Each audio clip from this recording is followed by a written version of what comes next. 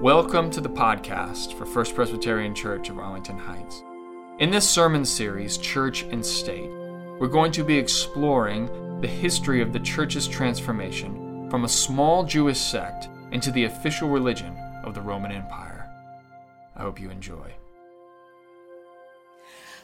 Our first reading today comes from 1 Corinthians chapter 15, verses 3 through 8.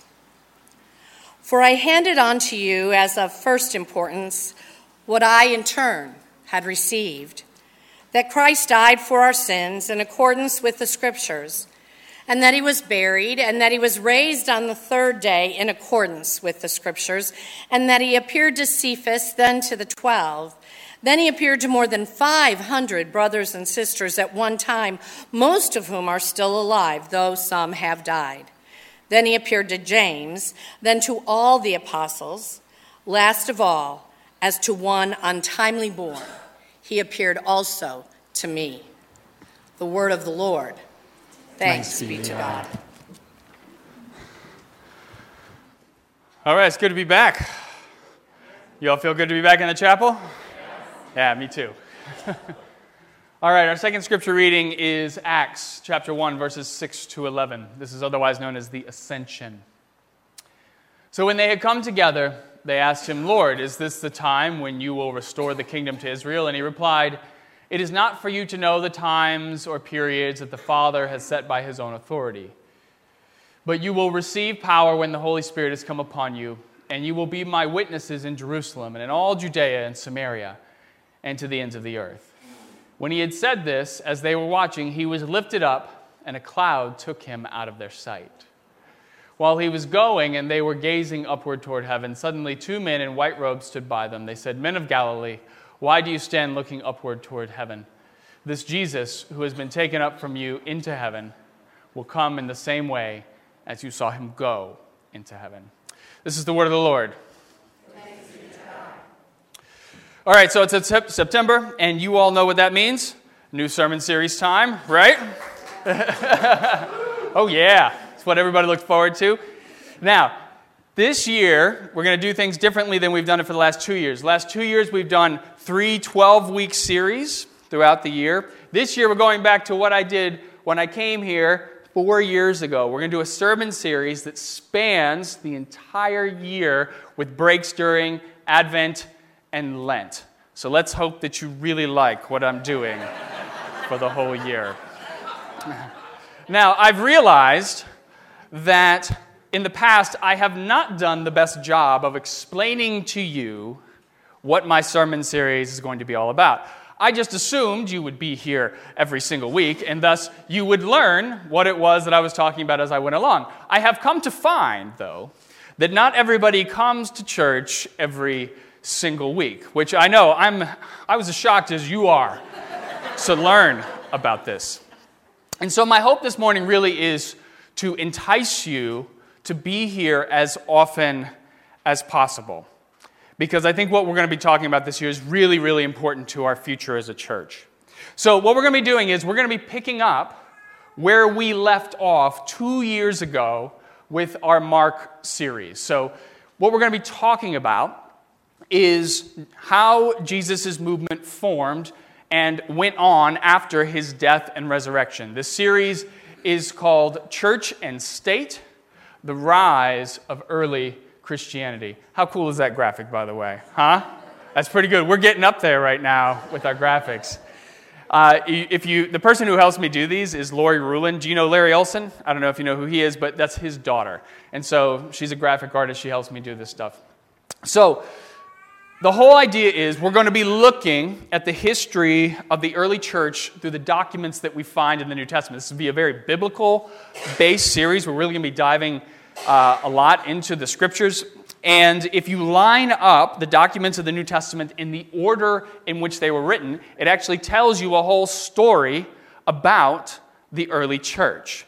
Now, I know some of you are thinking to yourself, Alex, you just shot yourself in the foot, because preaching for a whole year on church history does not sound super enticing, right? Like, come here. If I was sitting where you are and the pastor said church history for a whole year, I would say, I will see you in 3 months. I'll see you at Christmas. And it should be good. but I promise you there is more to this series than meets the eye. If you're willing to go with me on this, I think you will be surprised at just how messy and how crazy the early church actually was. And so, if you're willing to be here every week, or at least listen to what we've done online on that fancy new website that we have, if you're willing to at least listen to it, not only are you going to come away from here with a wealth of information that you didn't have before, but you're going to come out of here a changed person. You will be amazed at the continuity between the issues that were faced by the early church 2,000 years ago and the issues that we face today in our world. They go right hand in hand together. And for me personally, I can tell you that once I understood the transformation of the early church from a small Jewish sect, which is how it started, into the official religion of the Roman Empire, I gained a lot of insight and understanding into my own faith journey. So this series is going to be a mirror into your own lives, and every one of you in here, you're going to find a little bit of your own faith journey in every single one of these topics. So this series is broken down into 4 different parts, and you can actually see this down here at the bottom, how it's going to go. So the first part of the series, we're going to deal with the first generation of Christians. It's going to last from now all the way to the beginning of Advent, and it's going to deal with 30 to 70 AD. And then, after Christmas, we're going to go to the second part of the series. It's going to deal with the second generation of Christians from 70 to 90 AD. And then, after Easter, because we'll take a break during Lent, after Easter, we'll go to the third part of the series, which is where things get really strange when we get into the third generation of Christians, and that's from 90 to 120. And then, for the last part, for late spring, going into the rest of the summer, we're going to deal with 120 to 430, which is basically the church fathers and the church martyrs and all that stuff. And that's when eventually Christianity becomes the official religion of the Roman Empire. It's about 400 years of history in all. Now, before we can really start digging into this series, I need to take you back to where we ended in the last sermon of the series that we taught, or that I was teaching in Mark, because we need to start from there if we're going to go forward. And I need to recap this for anybody who might not have been here, or for those of you all who may not remember what I said 2 years ago when I preached that sermon, which I know is super insulting because I'm sure all of you remember it perfectly, but let's just do it for the people who weren't here, right? Okay, so to begin with, one of the most important things that I talked about in that sermon was the role of crucifixion for the Roman government. The role of crucifixion for the Roman government. Now, what I explained to you all is that crucifixion was not unique to the Roman government. There were many nations around the world at that time that used crucifixion as a form of capital punishment. And the reason why is because it was cheap and it was public. All you needed was a tree or a plank and some rope or some nails to attach the person to it. That's all you needed to do it. Now, often the executioner was given discretion as to how the accused was to be hung on the cross. So the idea was sometimes they would be hung right side up, as you can see in this painting of Jesus. Other times they would be hung upside down. Often they were stripped naked for maximum shame. So even though Jesus is often portrayed as having a loincloth, the truth is, he probably would have been naked when he was on the cross, because the whole point was to make this the worst possible experience of your life before your life ended. One thing that happens when it comes to crucifixion that isn't shown in the Gospels is that very often a person had been executed prior to being placed on the cross. We often think of it as the person was always alive. That's not always true. Sometimes the person would be killed and then placed on the cross. And so in that way, the cross was kind of like a display case for what had already occurred, rather than a torture machine. The Romans became famous for crucifixion because they were the first to make the process uniform. They required that the executioner attach the hands to the crossbeam. So that was the one thing that made it unique. And so you always knew that the Roman government had done that to them because they had been attached to the crossbeam. Now, historically, the reason why governments engaged in capital punishment of crucifixion is actually quite simple. They wanted the public to know that under no circumstances will rebellion in any form be tolerated. Crucifixion was always performed in a very public space where everyone could see the results. Because the whole point of hoisting this person up in the air was to act as a deterrent for people engaging in the same behaviors. You with me so far? Okay. Now this is why Jesus was crucified in a very public place. If you remember from the Gospels, he's taken out to a hillside on the outskirts of Jerusalem, according to the Gospels. Now this hillside, it would have been public enough for everybody who was going about their daily activities to be able to see it. Now, this hillside was called what? Golgotha, which means place of the skull. How did you all know that? So, the place of the skull. Now, some Christians have argued that the place of the skull is a rock formation a few miles away from Jerusalem that looks like this. And the reason why they think it looks that way is because it looks like there's a skull actually built in to this rock formation. But that is not the place where people were crucified. That is too far away. They were crucified much, much closer. And the reason why this hill was called the place of the skull is because the hill was littered with human skulls from people who had been crucified. The way that those skulls got there is that the criminals were left on the cross, and once they had died, their bodies decomposed and their bones literally fell to the ground, including their heads, and they were just left there on the ground. And this is what I really need you to hear and take away from this. The entire point of crucifixion was to leave the person on the cross for as long as possible as a reminder to the people around you, you don't want to be like that guy. But that's not what happens in the Gospels now, is it? What happens in the Gospels? So Jesus, he's convicted of treason, then he's crucified, and after he's crucified, what happens to him? He dies, and then his body is what? Removed from the cross, placed in a tomb. Now, what most Christians do not realize is that, historically speaking, it was highly, highly unusual. It was extraordinarily rare for a person to be taken down off of the cross in order to be buried. And the reason why is because that defeats the entire purpose of crucifixion. Why would you go through all this trouble to hoist this person up in the air if you were going to take them down immediately after they died? And so, the gospel authors, they knew how rare this actually was. And so what they do is they mention this very important man, which makes this all kind of fit together.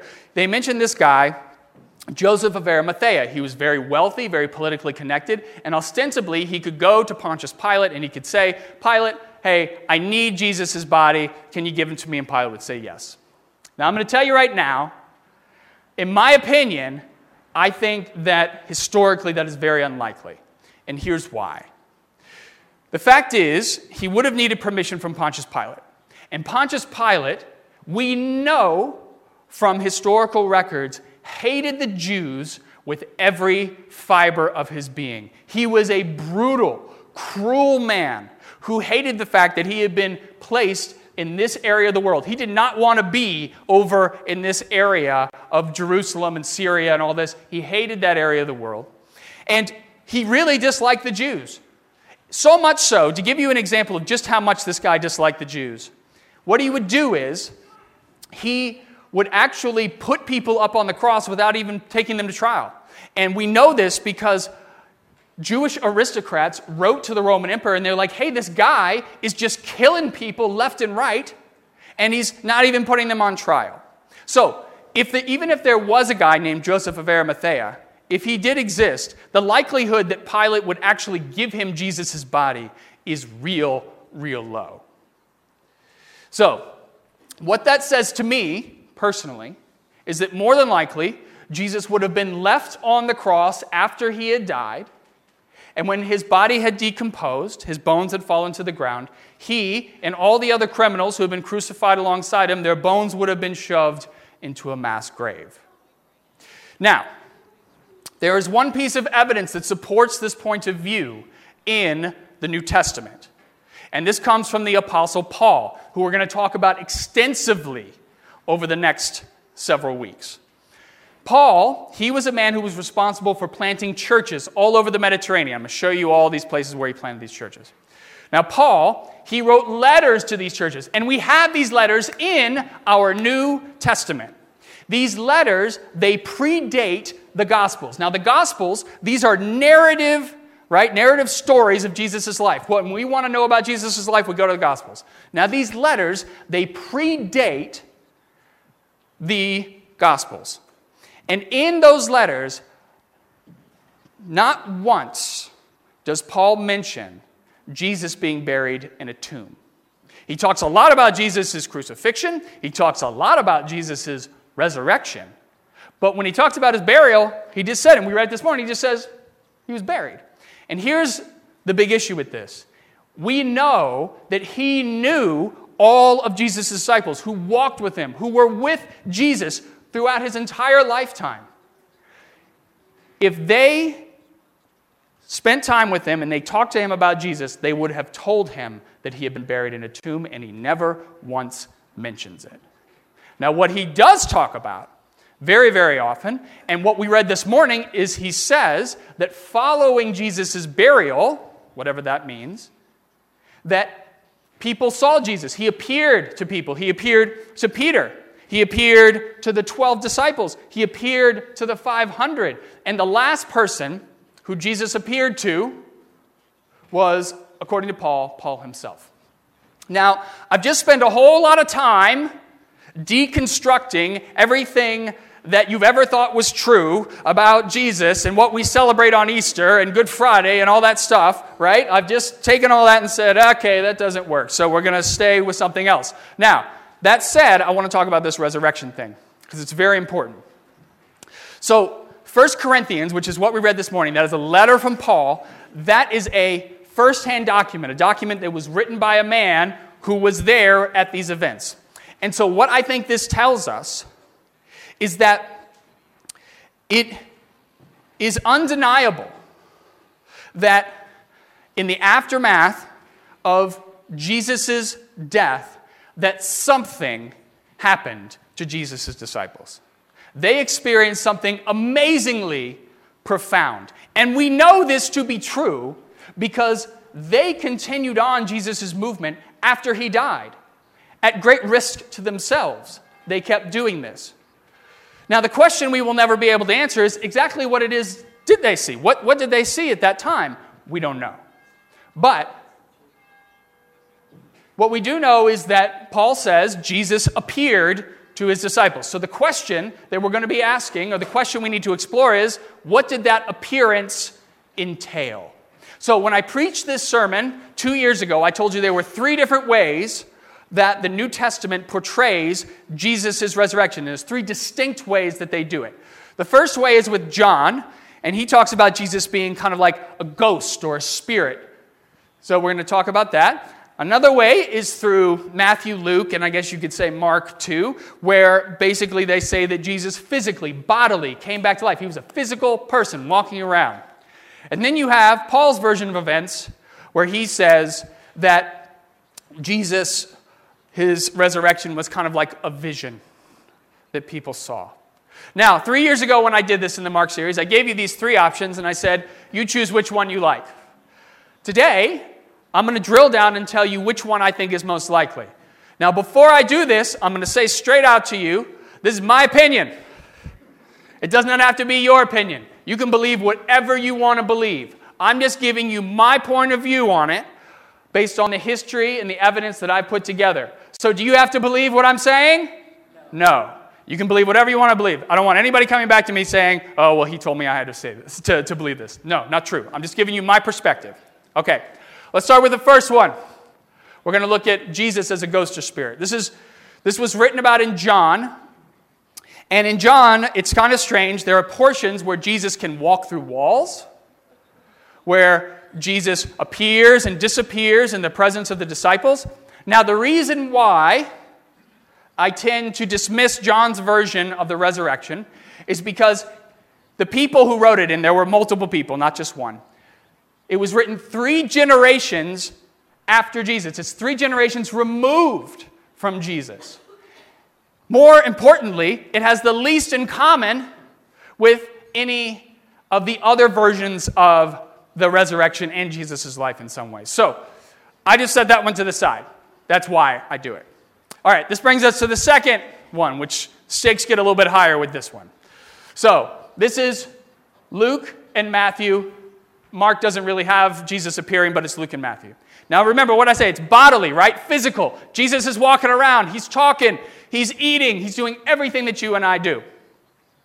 Now the reason why I doubt this version of things is because it is so intimately tied to Jesus being buried in a tomb. And as we just talked about, the historical likelihood of Jesus being buried in a tomb is what? Kind of low, right? Now, I'm not saying it's impossible. I'm just saying it seems very low to me personally. And so therefore, because it's unlikely that he was buried in a tomb, it also feels unlikely to me that he would have been physically, bodily resurrected in that way. At least the way that it's portrayed in the Gospels. And so because I doubt that, I also kind of doubt the ascension, which we just read. Because here's the deal, the ascension only takes place in one of the Gospels. There's only one time it's brought up, and that's in Luke, Acts. Luke is responsible for writing Acts. It happens at the end of Luke, the beginning of Acts, which is what we read this morning. This is what I think happened. I think Luke, he wrote his Gospel, and he realized that he backed himself into a logical corner. Jesus physically came back to life, but he's not here anymore. So we got to do something with the body. So what he does is, the ascension is a very convenient way of saying Jesus physically came back to life, but his body is not here with us anymore. All right. That's why I dismissed the second one. This brings us to the third one. This is Paul's version of events of what happens in the aftermath of Jesus' death. And he describes it as a vision. Now, I think that this is the most likely of the 3. Because the way he describes it is he says that this vision, it didn't just happen one time, it happened multiple times to multiple people on multiple different occasions. So again, I told you, it happens to Peter, right? And it happens to the 12, and it happens to the 500. And based on what Paul says, he says that Jesus appears in the sky, which I think is very interesting. That seems to be where Paul saw Jesus.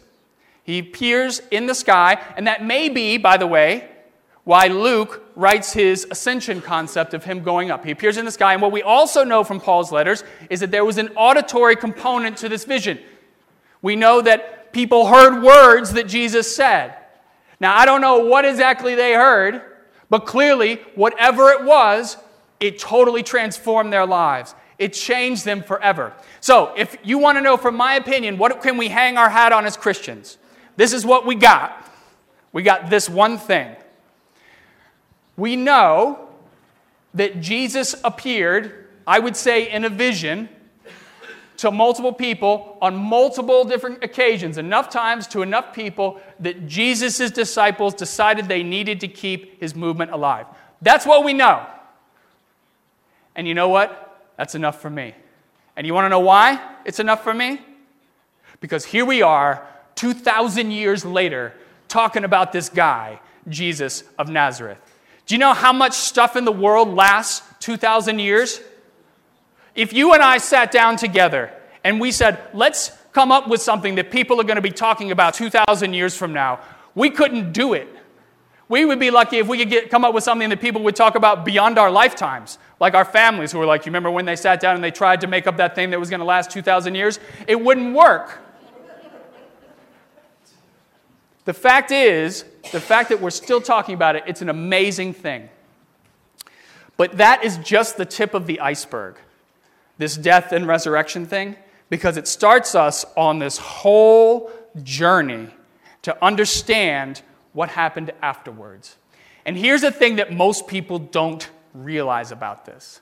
Yes, they witnessed something that changed their entire lives and caused them to go forward. Yes, that is true.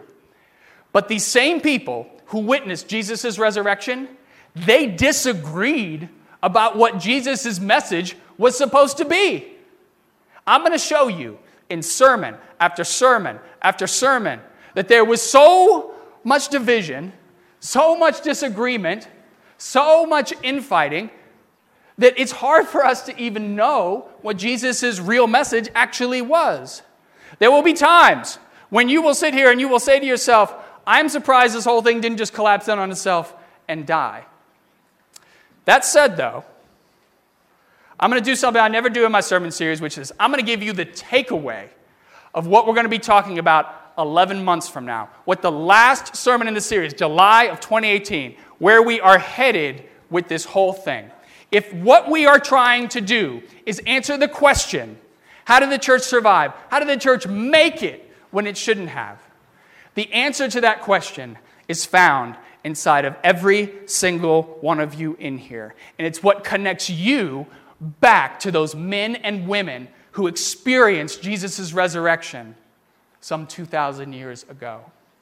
Inside of you, there is something in your hearts that makes Jesus real to you. Whatever it was that those men and women experienced 2,000 years ago, it was enough that they carried Jesus in their hearts with them for the rest of their lives. And it didn't stop with them. They told the next generation about it. And the next generation, even though they hadn't witnessed it firsthand, that was enough to make it so that Jesus was real in their hearts as well. And then they told the next generation, and the next generation after that, until we come to you sitting here in 2017. For some reason, you sit in these pews because Jesus is real to you. Whatever that reason is.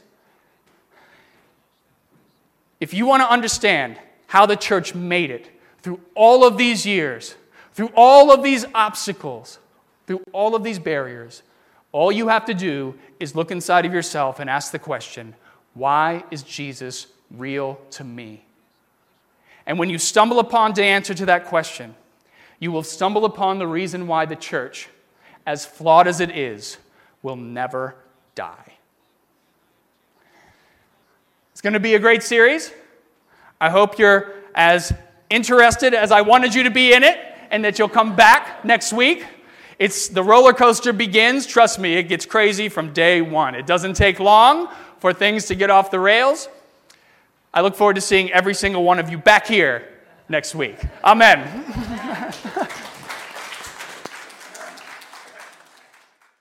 Thanks for listening.